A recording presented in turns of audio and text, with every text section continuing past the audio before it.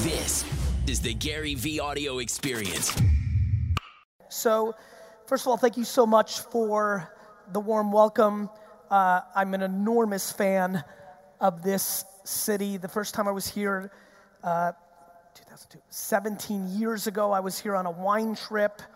And before I took a very late, like 2 a.m. flight, we got back to the city from wine country around 7, and I went to the casino, and I played poker. And I don't know how to play poker, but I was put at this table with a bunch of 70 and 60-year-old Russian dudes. And since I was born in the Soviet Union and speak Russian, something very interesting happened. They saw me as an American boy, and they started talking an enormous amount of shit. So the night was going on and on and on. I was getting completely destroyed, because when I tell you I don't know how to play, I really don't know how to play. But finally got to like 1 a.m. and they're kind of cleaning house on me, and I've got to like leave pretty soon, and I get some ridiculously decent hand. I go pot committed. I catch something on the final card, and I take all these old fuckers' money, and I looked them dead in the face and basically said, "Go fuck yourself," in Russian, and the look on their faces. 2 died of a heart attack. And literally, that's why I love this city.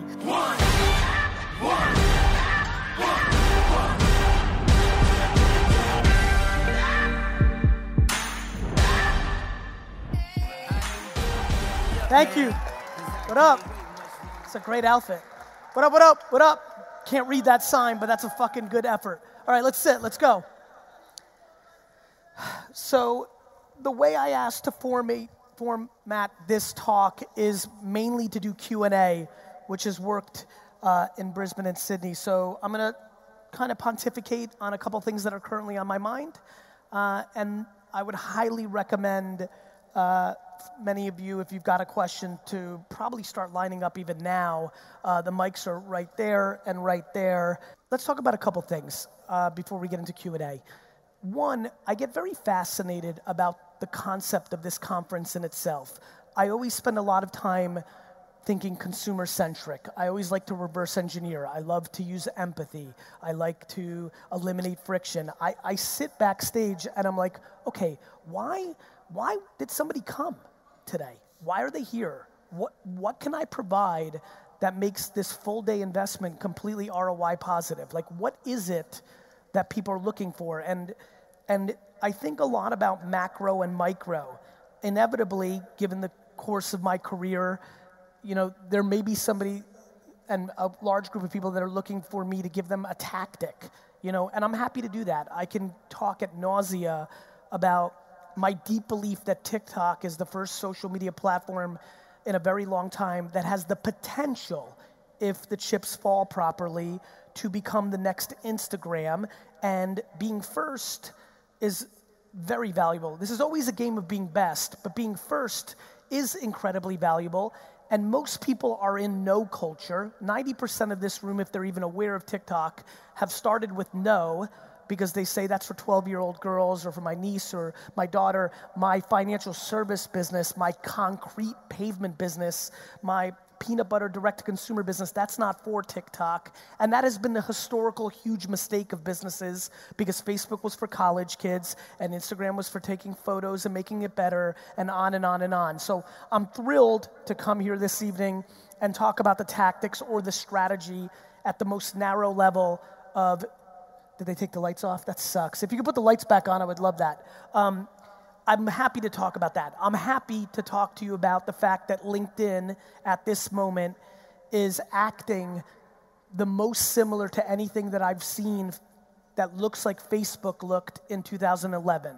That it is no longer just business content, that if you do makeup or if you want to do, you know, fitness content or wine content, that LinkedIn is now acting in a way, right this second, in a way that will reward you in your execution around whatever you're talking about, and that I believe everybody in this conference, everybody should immediately, like tonight, create their TikTok and LinkedIn accounts and spend 20 to 30 hours looking and consuming what content works, and immediately, Wednesday, start producing 3 to 4 pieces of content per platform.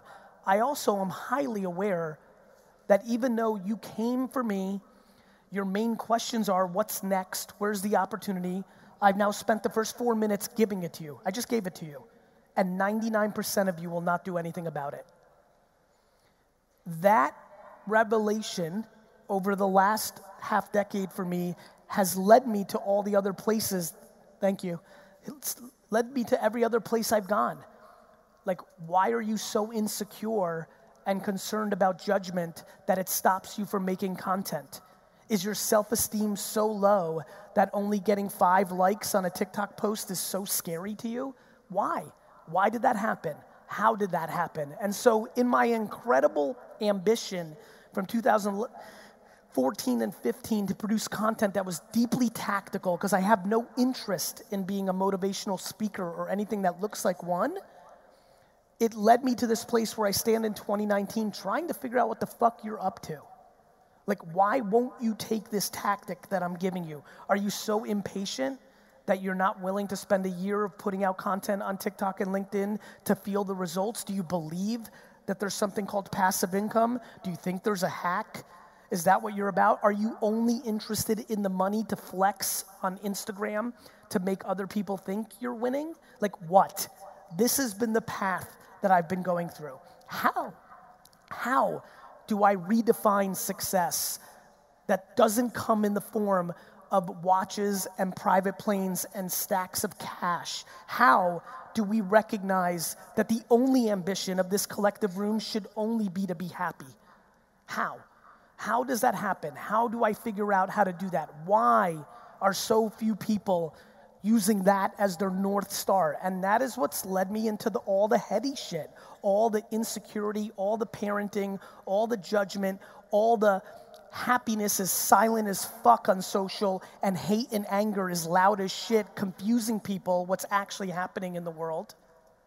All these dynamics, the anthropology behind human behavior, the fact that we're doing all the same shit we've always done, the fact that social media has changed nobody in this room, it's just exposed you. And so I'm thrilled to give you the fucking keys. I gave it to you in the first 200 seconds of this talk.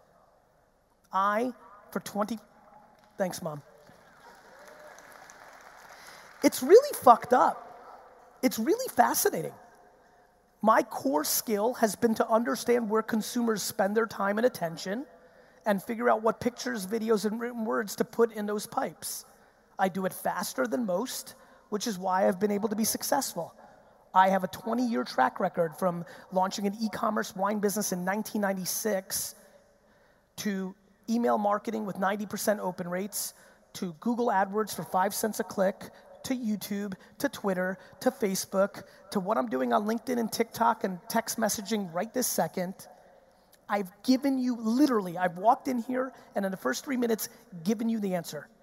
The answer to the biggest upside for your business or ambition is to make content, as much of it as humanly possible, and make it where people actually pay attention so they become aware of what you want them to know. It always is better if you can find a room that's less noisy and has less people taking that attention. Right this second, right here in Melbourne, at 5:13 p.m. or whatever the fucking time it is, the underpriced platforms at scale are TikTok and LinkedIn.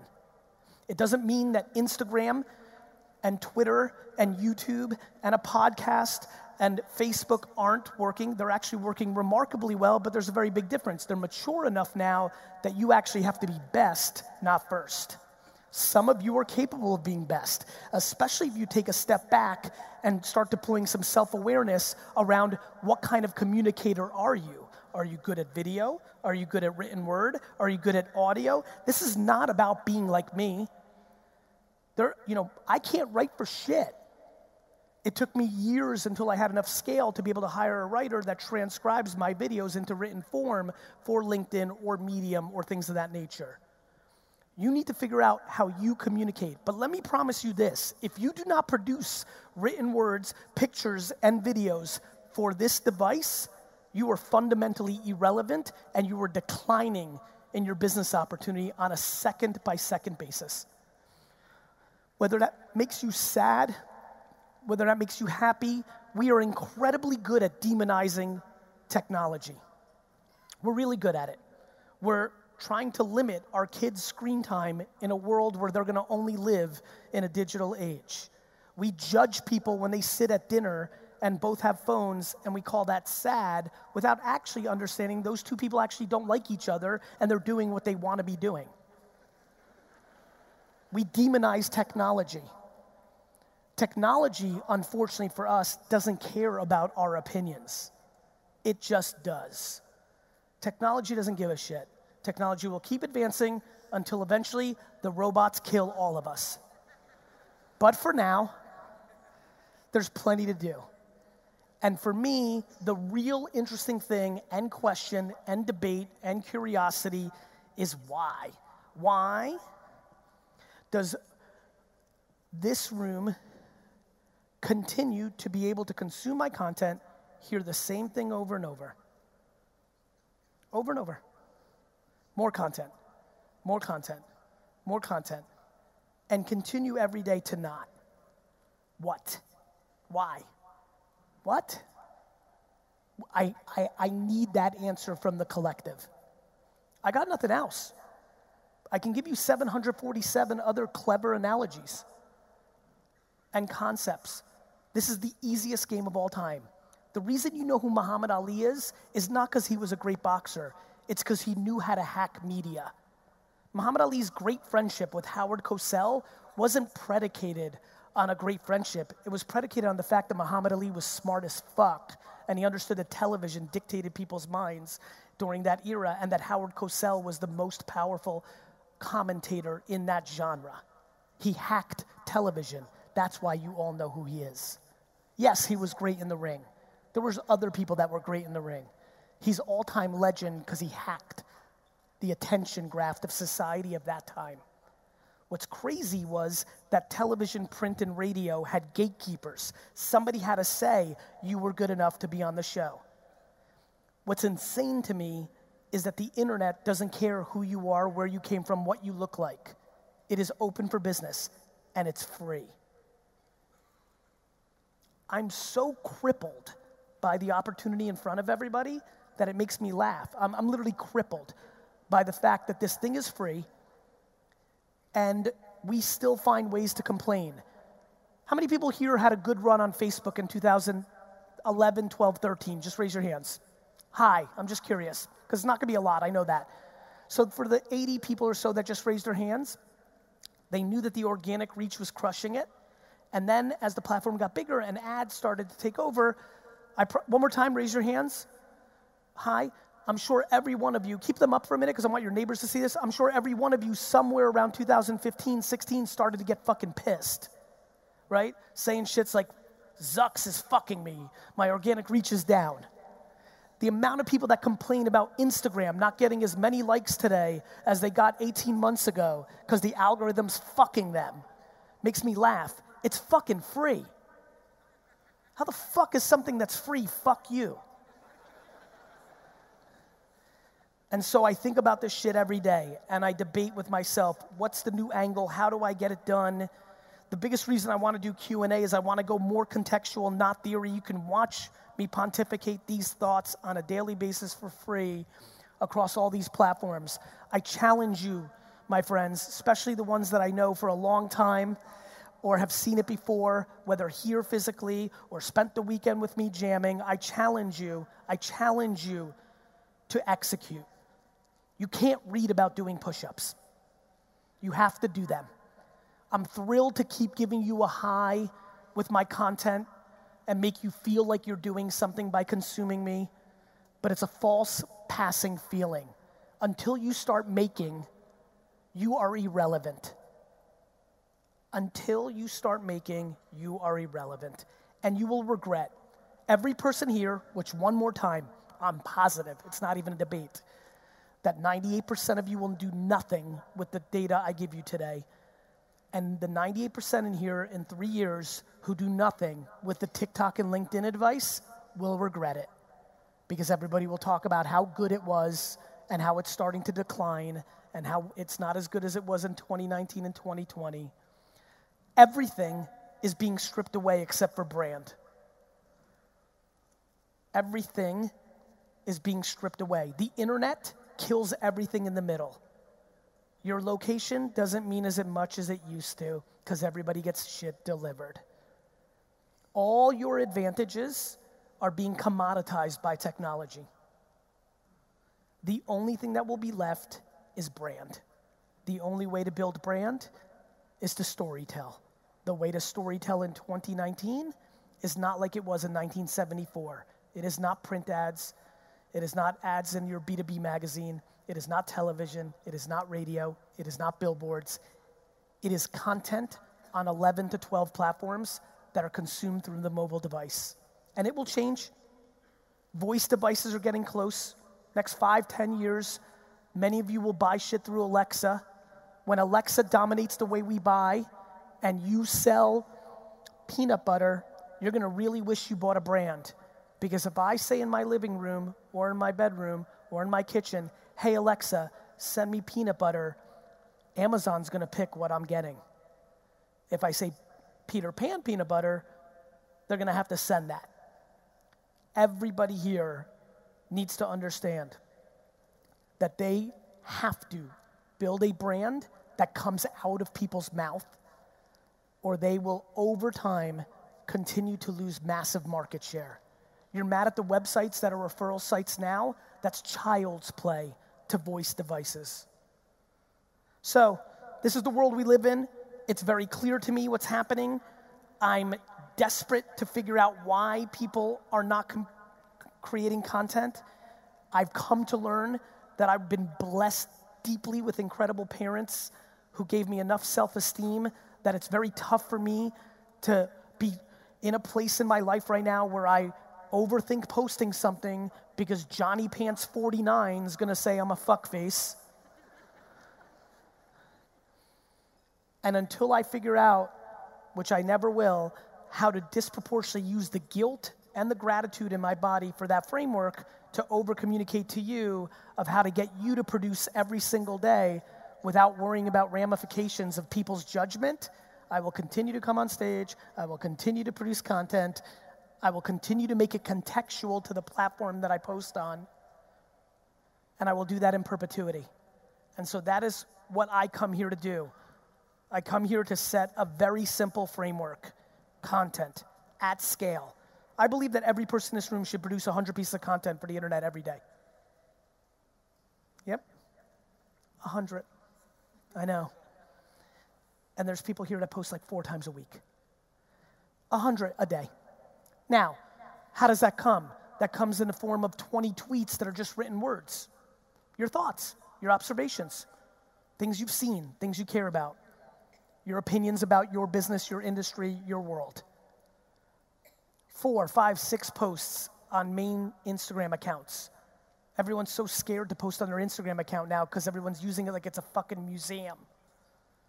Everyone feels so much better in stories because it goes away, but the post you put in your account has to be so curated and look such the part, and it's your own fucking creative subjective opinion of if it looks good or not. You give no fucks about the community. It's just about how many likes you get. I was looking at all the tweets and all the posts about this talk today, you waiting for me. I looked at your social media accounts. I do it every speech. The amount of people here who desperately want to grow on Instagram, yet reply to nobody on their last 5 posts when people actually reply to the post. There's a reason it's called social media. You post, they say shit, you talk. The audacity of how many likes am I gonna get? Like the sheer non-interest in giving any fucks about your community and only worrying about what's in it for you is the reason you're not winning, is the reason most people don't win. We are in a massively insecure and selfish ecosystem. And I'm trying to break that and bring awareness to it and create a framework of a conversation. That's what I'm up to.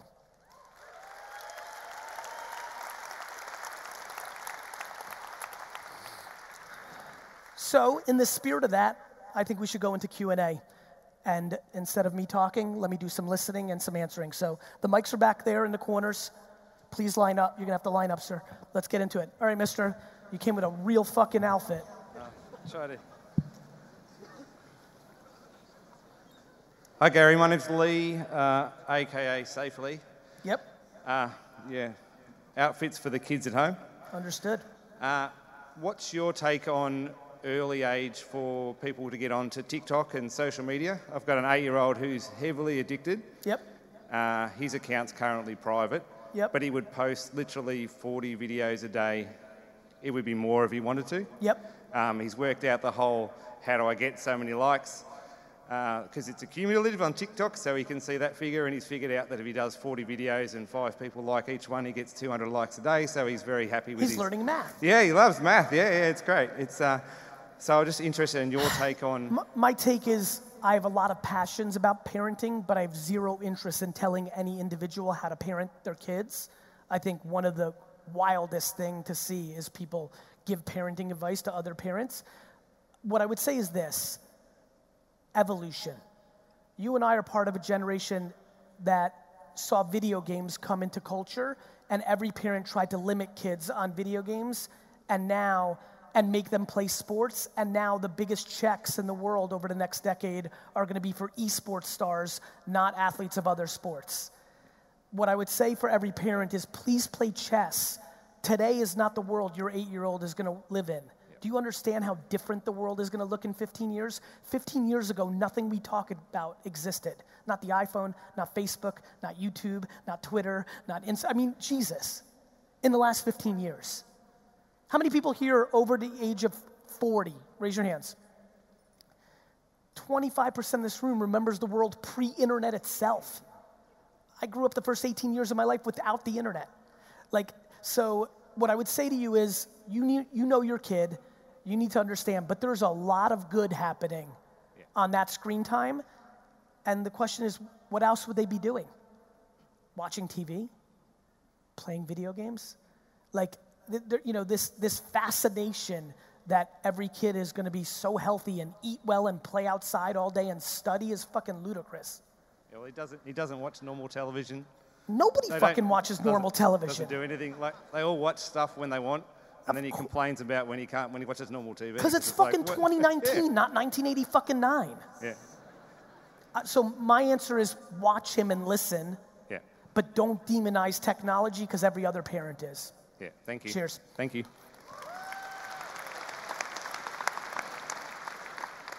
Hey, bro. Hey, brother. Dude, I was so excited to see you in person. Don't tell everyone else here, but I actually left this event to stalk you on Instagram, try to find you. But anyway, so I was at the sports card store. Yeah, I was trying to find you. I was too late. Anyway. Nonetheless. So I've literally had 1,000 business questions I could ask you, but the thing I'm focusing right now on is learning and trying new things. Yes. And working on my mindset. And so one of the things you say is to get close to the people you want to learn from. Yes. And so I want to ask a question, not just for myself, but something other young people will also get value from is, I saw an talk you did with your interns in 2018, but what you said was, all of you are here because you know some wizard who knows me and is close to me. Yes. So how would someone who doesn't know someone like that get an internship at Vayner? Find somebody that knows me. It's the truth. It's human nature, right? We get 50 trillion people that want to be interns at Vayner, and the reality is every year there are people who I have long relationships with who are dear friends and family members who are calling in favors, and a nice percentage of our interns are that, but a nice percentage isn't. However, you're thinking about it the wrong way. I spent 0 minutes except for that talk with my interns this year. See, the way to do it is to map those 100 people that you want to be with or like, and then be willing to eat shit. I am, man. I just moved to Melbourne this year, and seeing you live in person has already made it worth it. Thank you. But basically, yeah, I think you ask questions to get the coffee, or you pay attention to what she or he needs and offer to do it. A level of massive humility to just get as close to P. Diddy or Sarah Blakely or whoever you want to be like, I think works. And for example, right now, if you were to ask me, the answer would be no, because I've got too much around me right now. But maybe in 7 months, it would be yes. it's being comfortable with getting a ton of no's. I watch people ask, they've heard this before, you've heard this from me before. They ask like 2 people, and then they send me an email like, you had bad advice. I'm like, and I'm curious. I'm like, how many people did you ask? 4. I'm like, how many times? Once. I'm like, you're a fucking loser. You want it so bad and you sent 4 emails and you gave up, you fucking piece of shit? So that's what I think. Dude, I'll keep asking. Yeah. This video You're welcome. will be there. Yeah. D-Rock, how many times did you email me to offer me to make a free video? D-Rock emailed me 5 times before I even replied. And then when I said yes, I think it took a long time. Yeah, I mean, it's just a fucking, everybody talks about them wanting it so bad, and they give up after like a bullshit effort. If you fucking want it so bad, it's the same thing with startups and entrepreneurship. Guys, do you know how hard it is to be an entrepreneur? Think about what you're asking for. You want to live your life on your terms. The way we define entrepreneur right now is real wealth. You want to live a 0.1% life. Of course it should be fucking hard. People are soft. My man. Hi, Hey. my name's Sean from Melbourne. How's it going? Really well. Welcome to Melbourne. Thank you. My question's about virtual reality and esports. Okay. So I found you a week ago, and Thank you. basically I think I'll never have to come to another thing like this, because you've converted me, all right? You've unlocked something. I've just started a podcast called Virtually Playable, and it's to support the developers out there who are creating content for virtual reality. So I'm already putting into action what you've recommended. Love. My question is about virtual reality as a platform, and also like esports. You've said that you're interested in nostalgic brands like Yes. Nintendo. Yes. But my belief is that the Nintendo of tomorrow is being born today. I So- believe that too. And so they what are- both what are your thoughts? they both coexist. I believe, to your point, that 35 years from now, whatever we're doing, that both Fortnite and Zelda can coexist. Yes, nostalgia is being born every day, but it also is not dying necessarily, right? So there's a place for Pokemon and Mickey Mouse today, right? So I believe that. I think the bigger and more interesting question for me is, how patient are you? We are a long way away for virtual reality at scale at the consumer level. There's not a person in this huge hall or this gorgeous city that spends an hour a day in VR. It's just not there yet. The technology is moving very quickly. And so it's just like internet, right? Microsoft had Microsoft.com in 1991. Yeah. It really didn't matter until 1999. So your biggest thought to make what you're doing practical is either A, you get subsidized by B2B, because going to the footy championship in September and a brand having a VR thing there, that could even happen this September. But normal humans, us playing VR games or doing anything VR, is super far away because we haven't even started. So that's what you have to debate. Because timing matters, Sure. right? Like text messaging. Right now I'm obsessed. I've been waiting for text messaging for 15 years. I've been waiting to get into your text and sell to you for my whole life. Now is the time. It's just starting to happen, right? Back to gaming, Ninja just a couple hours ago announced his cell number to get people into his, so it's just happening. Yeah. Got it? Awesome, cheers.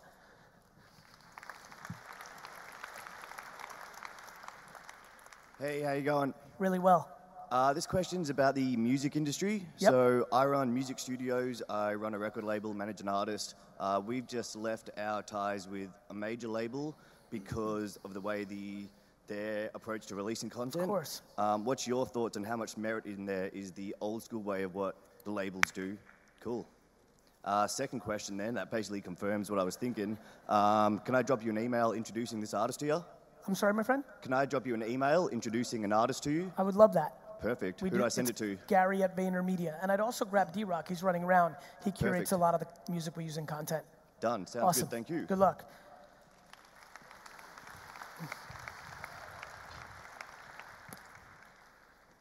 Hey, dude. Jordan Crawley here. I've been watching you since about 2015, and I guess this could be the first episode of Answer Gary V, because in answer to your question, I think the reason that I personally didn't post and all of that, I guess in some respect, I did give a shit about what people thought of me, you know, like you. Of course.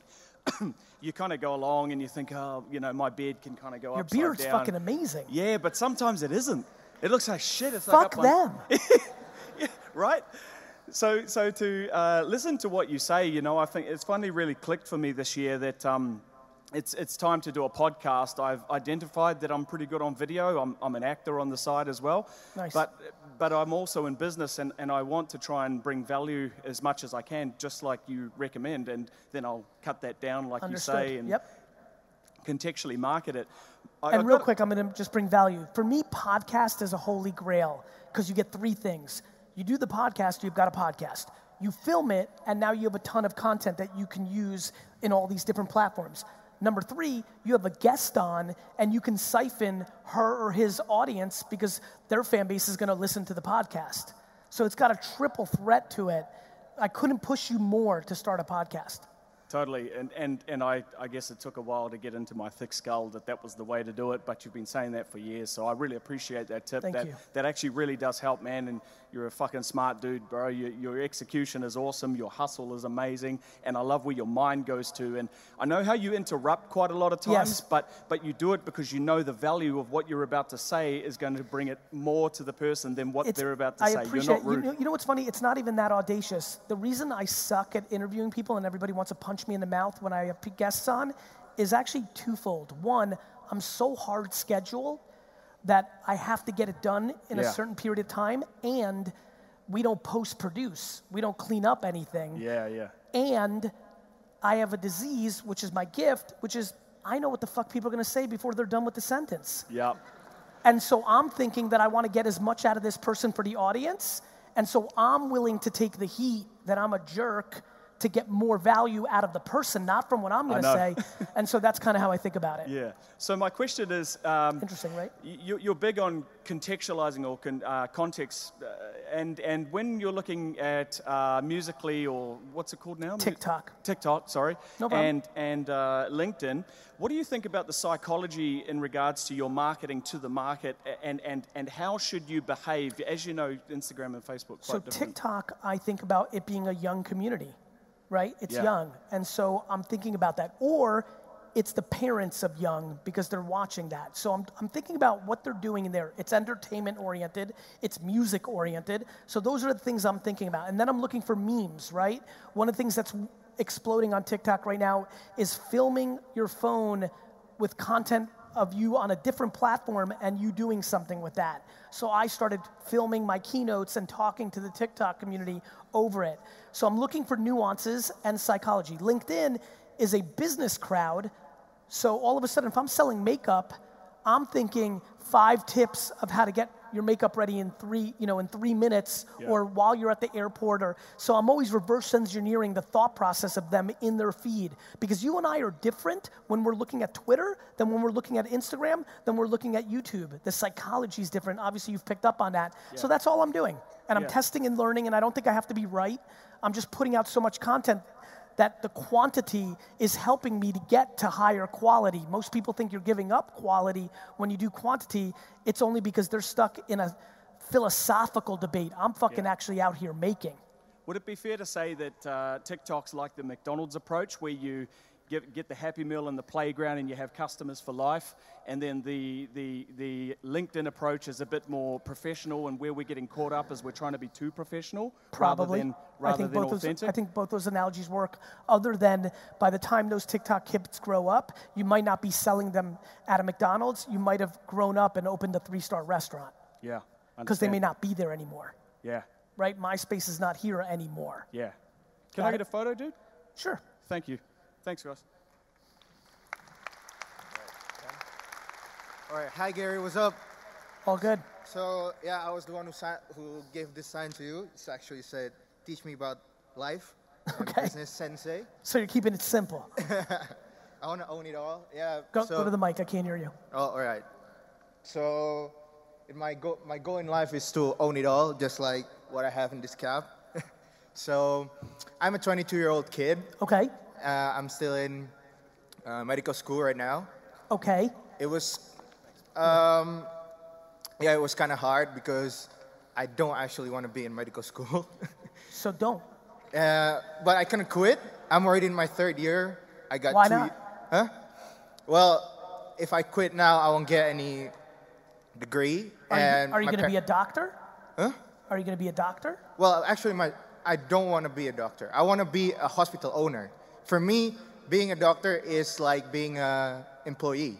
Okay. And for me, being an employee is not something in my blood. So I cannot be told. So why are you finishing medical school?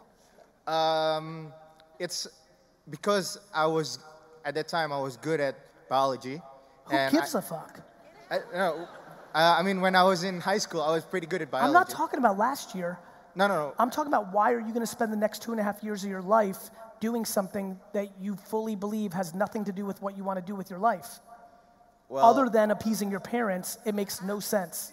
Yeah, I know, but like, I already talked to my parents Let me about promise you the easiest way to not have it all is to not understand why you do shit. Okay. Yeah, right. Well, if you ask me why I do it right now, I just think that it could be a good kind of like springboard for me in the future. If I get the name of a doctor. All right. Okay, so in my opinion, sorry if I make you confused, but No, I'm not confused. I think you're confused. Yeah, I am. That's why I asked you the question. Well, that's why I'm here. I'm fucking listening. Yeah, here. I'm trying to help. Sorry for being like No, stuttering. you're being awesome. What I'm doing is desperately trying to help you have a conversation with yourself. All right. Because you're half pregnant. All right. Right? I'm worried about somebody who's pontificating with a hat of saying, I want it all. Yeah. Because you're talking real macro and gray. Yeah. But you're going so micro and black and white. Yeah. Which is okay. I want you to just be self-aware about that. Because there's so many people like you that are actually going quite conservative and playing defense, but talking about offense. And I think that creates a very tough struggle within somebody. Yeah, actually, that's true. I mean, No shit. Yeah, I mean, I want to play the offense, but like, You're playing defense. Yeah, I could. I want to play the offense, but my my mentality said, look, if you play the offense and then when you did it, like you're gonna get interventions every single time. Like for example, I decided on myself that I want to do a martial art class because it's I believe that it's good for my body for strength and also like to focus. Okay. And then when I did it, I did a sparring class, which is normal, like in martial art class. Yep. I got hurt, and when I go home, my parents told me, "What do you get hurt?" I was like, "Well, I'm not good enough, so stop going to the martial art class." And I was like telling my parents, "Don't do that." Well, I'll just take out your bank account, and you can't do your martial art class anymore. Yeah. So look, what do you think should I do? I think you should stop relying on your parents. All right.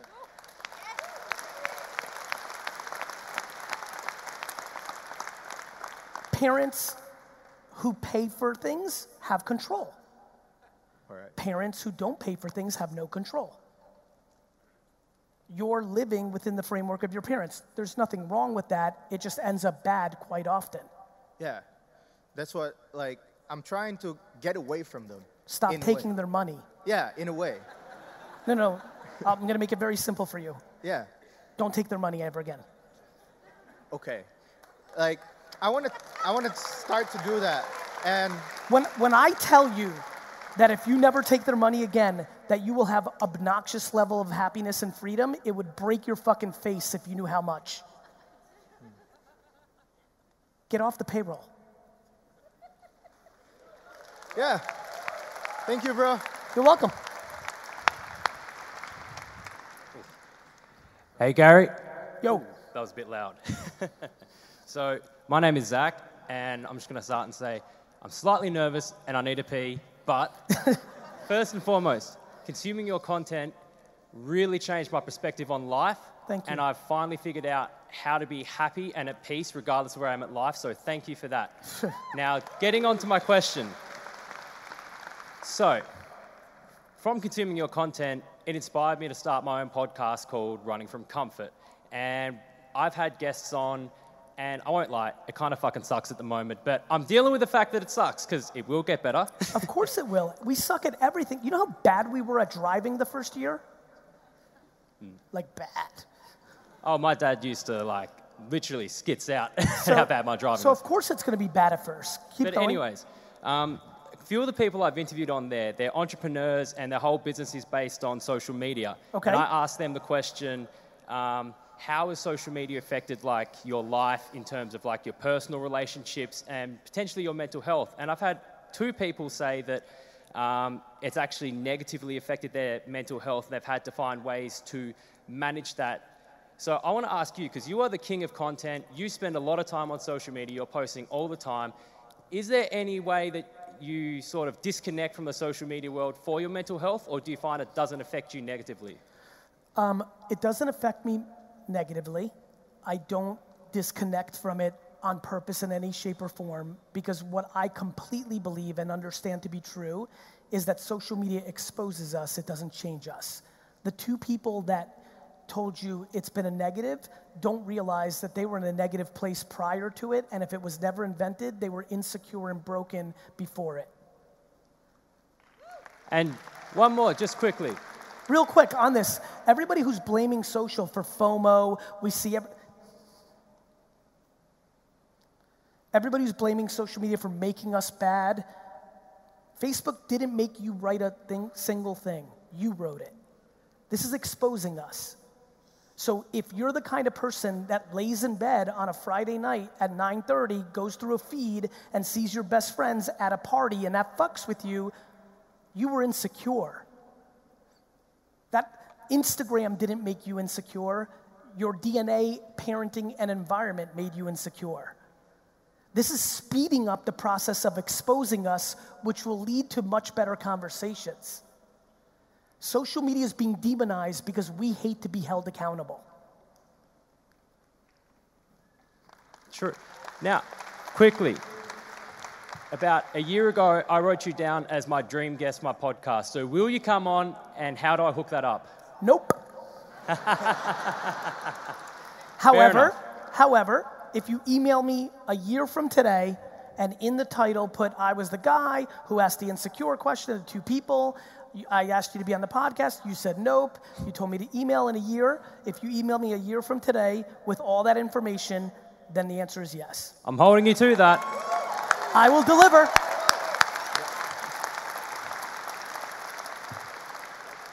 Hey Gary, sorry, a bit nervous. First of all, thank you so much for replying to my DMs just before. Happy to do it. And I asked you what the very first person asked you, if there is any internship opportunities. Nope. But I've got the answer now. Just a quick one. So I just started working in marketing automation in B2B on Marketo. Okay. So I just want to get your thoughts on where you think it's going and how can I do it better? Well, I think automation and technology is amazing, but I think it gets you to a place where humans still need to be involved. I think people often think about AI or ML or things of that nature and think it eliminates humans, and I think what it does is it eliminates things that humans are wasting their time on. And so I think you could do it better by understanding the mix of humans and technology. Awesome. Yep, that's it. Thank you so much. You're welcome.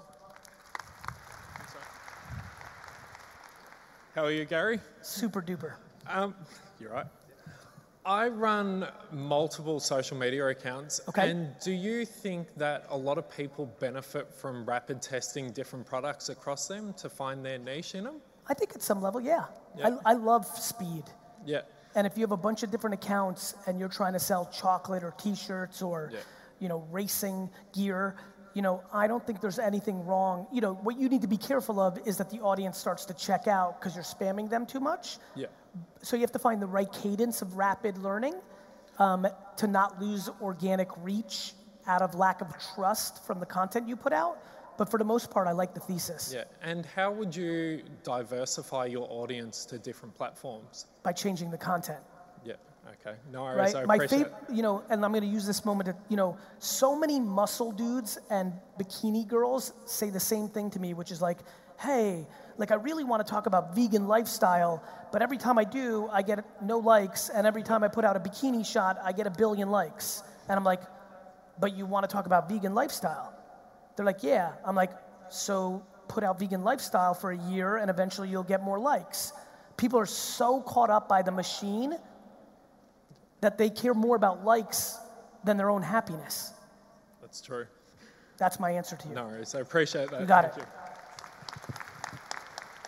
Hey Gary, how you going? How are you? Good, real good. My name's Sani, and I just want to take a moment to thank you for your content. Also, it helps people who aren't interested in business and entrepreneurship as well. I've had friends with mental health issues, and I've said to them, look, I know you can't get out of bed today, just watch a couple of videos. And it's actually helped them so much, so thank you. Thank you. My question is about the relationship between the entrepreneur and the creative. Okay.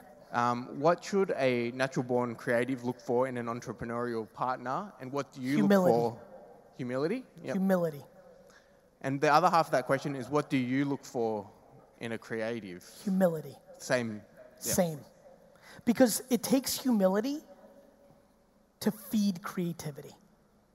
If I, as an owner, think my opinion of the picture or video you made is right and need to give you so much feedback before it goes out, that's my own ego and insecurity slowing down the process. We need to find right, not be right. And that's based on humility. Okay, thank you. You're welcome. Thanks. G'day, Gary. How you doing, mate? Doing well. How are you? Very good, thank you. Now, first of all, I'm starting a startup, Kindness on a Plate. This is a vegan meals business.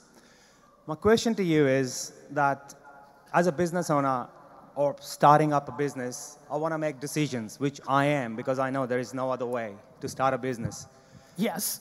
The question is that how do you make level-headed decisions all the time? And if you do, first of all, and if you do, how do you? I feel historically I've been really good at it because I'm completely unemotional. Mm-hmm.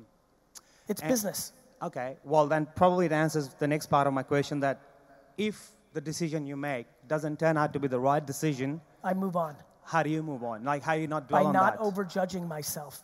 Okay. All right, well that's good, thank you. I mean, and let's play it out. Like, what are you gonna beat up yourself the rest of the year? Yeah. Like, to me, life is about alternatives. I make decisions super fast. I make decisions because the speed of the decision is more valuable than the debate. Because if I'm right, I'm right. And if I'm wrong, who gives a fuck?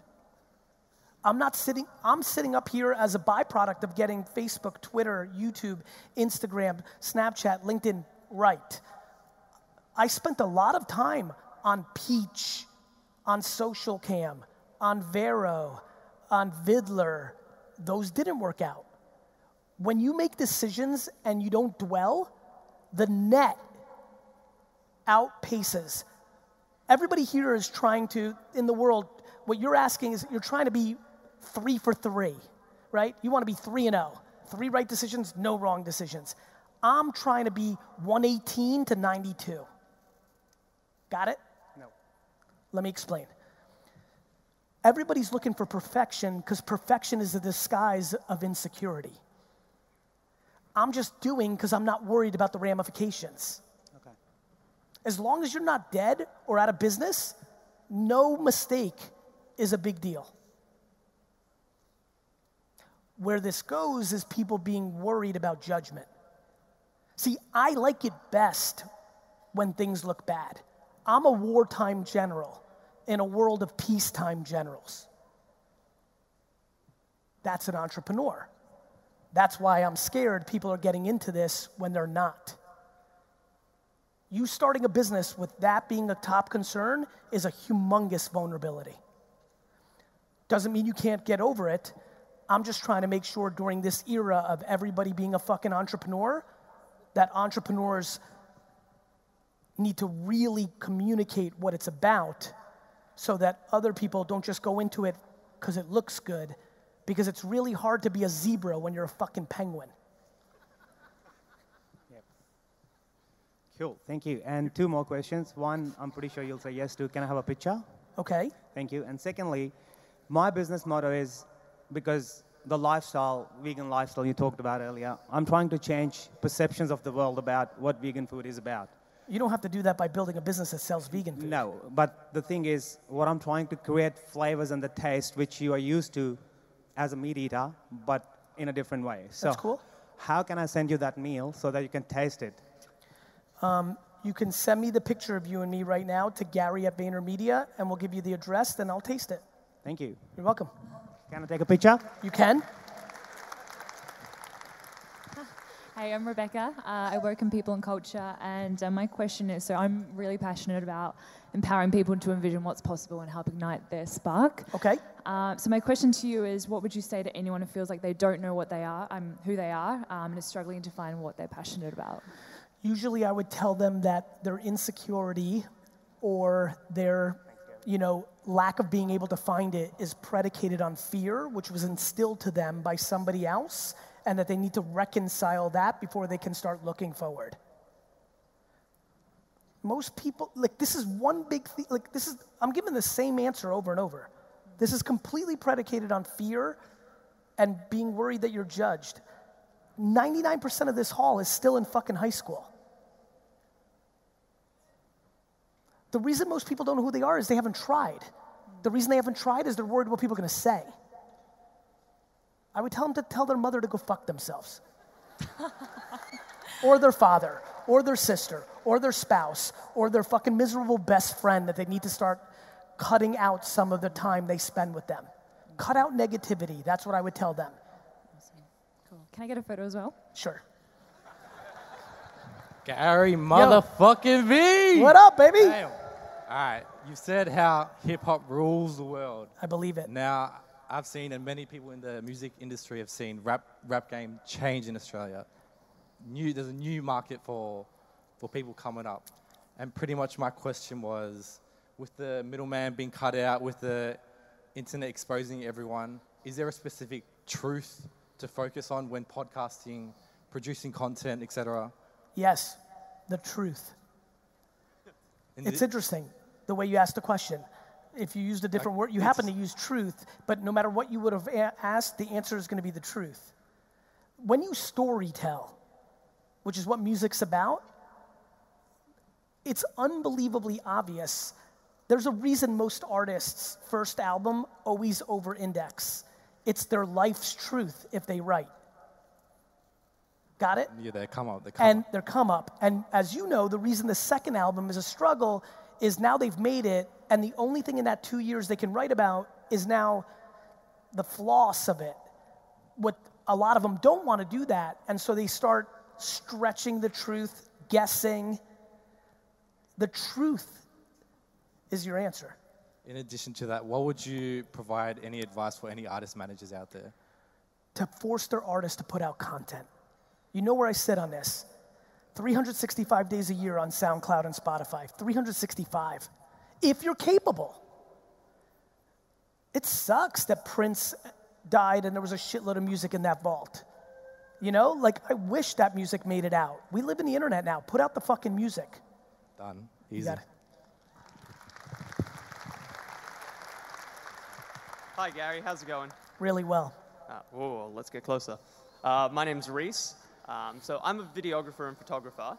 And from a brand perspective, what do you look for outside of humility in a content creator? So if you were looking to outsource more, if that makes sense. I don't make that call usually because I don't really overthink it.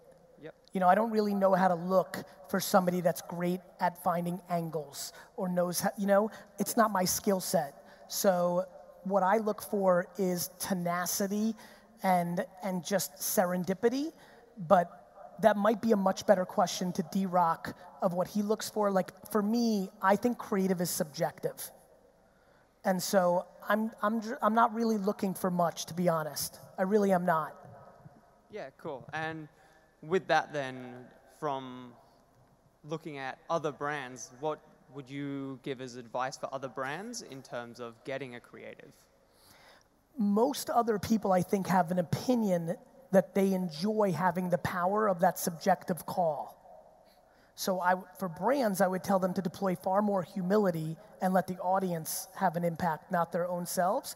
For creators, I would say look for people that like what you do and just ask 100 people and take the 2 that like you, you know? Cool. It's completely subjective. Like, I don't know, like the shirt you're wearing right now, you clearly thought that was a good idea. I like the color blue. Right? I also think it's a good idea. I think you look good. But the dude sitting right in front of you, he might think it's a shitty fucking shirt. You know what I mean? We need to have a much bigger debate around subjectivity and the sheer audacity and politics and insecurities people use to judge creative. Yeah, awesome. Cheers to that, Gary. Cheers. Hey, mate. How are Love you? your work. Well, long-time follower. Thank you. Straightforward question, I think. There is a lot of opportunity in this economy and also Yes. a lot of distractions. Yes. As a professional with limited time, trying to figure out where they want to start in business, how do you think I can best focus on how I'm going to make that decision? And also where I should start in the way of social media? I think you need to think about the thing that you like the most. Sure. People understand, unless you really love what you do, somebody else is going to love it more and outwork you. Yeah, fair advice. You know what I mean? I do. And by the way, it didn't seem like it made sense 7 years ago to start a podcast around Pokemon, but if you stayed consistent, loved it, and inevitably if you were good at it, it's probably, if the number 1 Pokemon podcast right now could probably make $500,000 a year in advertising. It didn't seem right. What you might like the most is buying bottle caps at flea markets. It doesn't seem obvious, but I really believe that's where the internet's going. The long tail of niche interests at enough scale that brands want to tap into that. And so I think the hobbies and interests of many in this room is actually their unlock, right? You know, Sure. I really believe that. So passion, Period. long-term commitment, Period. and no precedence needs to be set. Correct. Thank you, Gary. Because mainly, then there's also, because here's why, it gets into a far more interesting debate. You ended up selling ties instead of starting a footy podcast. The tie company allowed you to make $213,000 a year when all the profits are done. The footy company let you make $113,000. Some may say it was the tie business. I say it's the footy business because you're dramatically happier at $113,000, and the only thing that you had to do different was not buy dumb shit. That has to be the conversation. And it is not the conversation now. You understand? I do understand. Thank you so much. You got it. G'day, Gary. How are you? How about yourself? Very well. My question is, like everyone in this room, I love to grind and I love to work hard. Okay. How do you know when you're going in the right direction or the wrong don't. direction? You sure don't. How did you know when you were... I didn't. You just did it. I just knew I liked it. And you loved what you did. Loved what I did, right? You know, again, because I always reference her when I'm here, Barbara Longuet, who's sitting in row 2, who I love very much. When I bought hundreds of cases of Spring Mountain 1995 red from Barbara Longuet in New Jersey in 1997, I didn't know if that was right or wrong. But what I knew now, many years later, is trying to sell something nobody else could sell. And the creativity it took me to move those hundreds of cases taught me something that I later used. I don't know what to say. That's a real life story. We both know it. You know what I mean? Yeah. I didn't know, when I launched WineLibrary.com, and Barbara will tell you that most of the industry thought it was stupid and that I should have opened a second store, because that's what you did. You opened a second store, not a .com. There was no internet. When I did email, I should have been doing a catalog. When I did Wine Library TV, everybody thought it was stupid or self-serving. I never know. Thank you very much. People are not patient. Do you understand? That's why I push it so hard. Yeah. What do you think, I'm a fucking genie from the future? I don't know if it's gonna work. People are scared to lose 3 or 4 years of their life. People especially kids piss me off. They overvalue their time. They're like, Gary, I don't wanna waste time. I'm like, your time's not worth dick, asshole. It's like free work. People are like, fuck you, Gary, I'm not doing free work. I'm like, cool, get somebody to pay for it.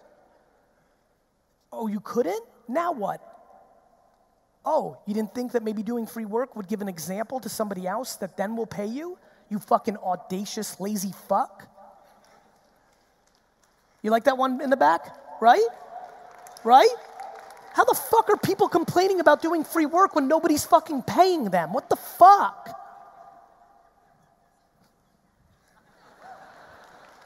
I gave a shitload of free speeches. Not anymore. I know time's up, but I'm gonna try to get a couple more. Namaste, Gary. How are you? I'm good. It means I bow down to you. Thank you. I started following you since 2015, and I got obsessed with 2 words, self-awareness and emotional intelligence. Yes. And it was like my dream to become an entrepreneur, but after getting obsessed with 2 words, and then I started working on myself, and then I have realized that how weak I am to start this journey. Good. And since 4 years, I'm just working on it. I know that what my strengths and weaknesses are. So, and a few months ago, even I heard one of your speeches that you were saying that you want to teach American people about 2S, sacrifice and saving. Yes. And then I started thinking like, okay, I have my spiritual guru as well, but you are my entrepreneurial guru as well as the spiritual guru, because I have started my spiritual journey with you as well. Without using a spiritual word, you are spreading spirituality. That's what I have realized, because whenever you speak about humanity, everybody. So my question is, what's the main role of spirituality in business, and as well as a business personality or any business organization, how we can contribute in the society, business as a tool? So I think it's a tremendous observation. I think from my standpoint, it's funny, you brought it up. It's about self-awareness, right? Yeah. I don't think that people understand how being selfless is such an advantage in business. Yeah. I don't know what else to say. That's the answer. Like, if you think about spirituality, and I'm not educated enough in it, which is why I don't speak to it, but it's in me, which is why it is obvious, it's gonna be based on good shit. Yeah. Like to me, it's like doing the right thing. I think businesses have an incredible opportunity to do the right thing. It's how I see it. I believe that I'm on a mission to show the world that you can be a killer who also happens to be a sweetheart. Yes. And so I think that's the role. Especially as governments continue to go in a direction of nationalism and insular vulnerabilities, it's an opportunity for global businesses to make a bigger positive impact. Yeah. And I think we will reward those businesses over the next century. So that's the future, we can see that? I'd like it to be true, and I don't know, but I know that if I execute, at least I can create an example. Yeah. Thanks. Yo, Gary, how How you are doing? you? Good, how are you? Super. I want to give you a little bit of context before I ask you the question. You got it. So I work 2 part-time jobs. Okay. As well as working freelance as Okay. a designer. Okay. Also selling beard oil online. Selling what? Beard oil online. Beard oil. Oil, yeah. Understood. There was a dude with a huge I'm fucking beard. going to have a chat to him. Yeah. Or, there's a lot of bearded dudes here. I know. But I'm lucky enough to love what I do. You're liking it? I love what I do. I'm a designer, and I Awesome. also work in marketing, so I love it. Okay. I know that part of what I have to do is a lot of content. Okay. What I struggle is with knowing what to actually do. Just do something. So the You have to question. understand- here's where people get caught. I don't know either, but every day you make 5 pieces of content, you're going to get a lot of no's. Okay. And over time, you're going to find some yeses. So you test and try. Go figure. Thanks, man. You get it? Yeah. Like, there's no right answer. It might be you just talking. It might be a video of somebody applying the beard oil. It might be you interviewing on Skype the person that produces the beard oil. It might be the story of how you got the beard oil. It might be pictures of dudes with huge red beards. Like, I don't fucking know. I just know that you need to do all of them and find the answer. What about, I'm also a graphic designer, so what about, as a graphic designer and a creative, what kind of content would you produce as a graphic designer and creative? I would fucking make pictures of people putting beard oil on their fucking beards. Right. Or I would make up a funny mythical tale of if you put this beard oil on your beard, you get to hook up with the prettiest girl in the world, or save your mom from a burning building, or you would fucking be creative. Right. Can I take a photo with you? You can. Yep. Can I get one more in? All right, last one. Hey Gary, how are you? First of all, I wanted to say I fucking love you, man. You're I like love the you back. best on the planet, pretty much. You got me into actualizing my shit. I was in my bedroom, always on my bed, just dreaming away about business idea here and there, and nothing fucking happened. Yep. And then I started moving, built a team, got a couple programmers with me from university that are studying on the master's level, and we're getting shit done, we're moving. I just want to know, how do I find the balance between going too hard and going too soft? Because I've always had this problem with I burn myself out because I go way too hard for too long. Is it possible that you were aiming for money? No, I don't give a fuck about money. That's coming later. I'm 18 years old, I got time. So why would you burn out? Because I just go so hard. I don't sleep, I just sleep. go stupid hard. I'll give you a really good, let me use this opportunity. I sleep 6, 7, or 8 hours a night. Everyone's like, you only sleep what, 3 hours? I'm like, no, motherfucker, sleep's important. So sleep 7 or 8 hours. Don't get caught up in the bullshit that sleep isn't, like, that sleep's for losers or non-entrepreneurs. Like, sleep fucking, no wonder you burned out, dick. You gotta sleep. Yeah. And one more thing, right? If I can, in the next 5 to 10 years, build this business up to $5 million plus, would you give me the opportunity to pitch you an investment? Sure. And can I take a photo with you? Yes. I can't read what that says. Can I crew for you? Can I crew for you? I don't know what crew is. What the crew? You mean like do an event? Yeah. Yep, next time. Okay. Sure? Sure.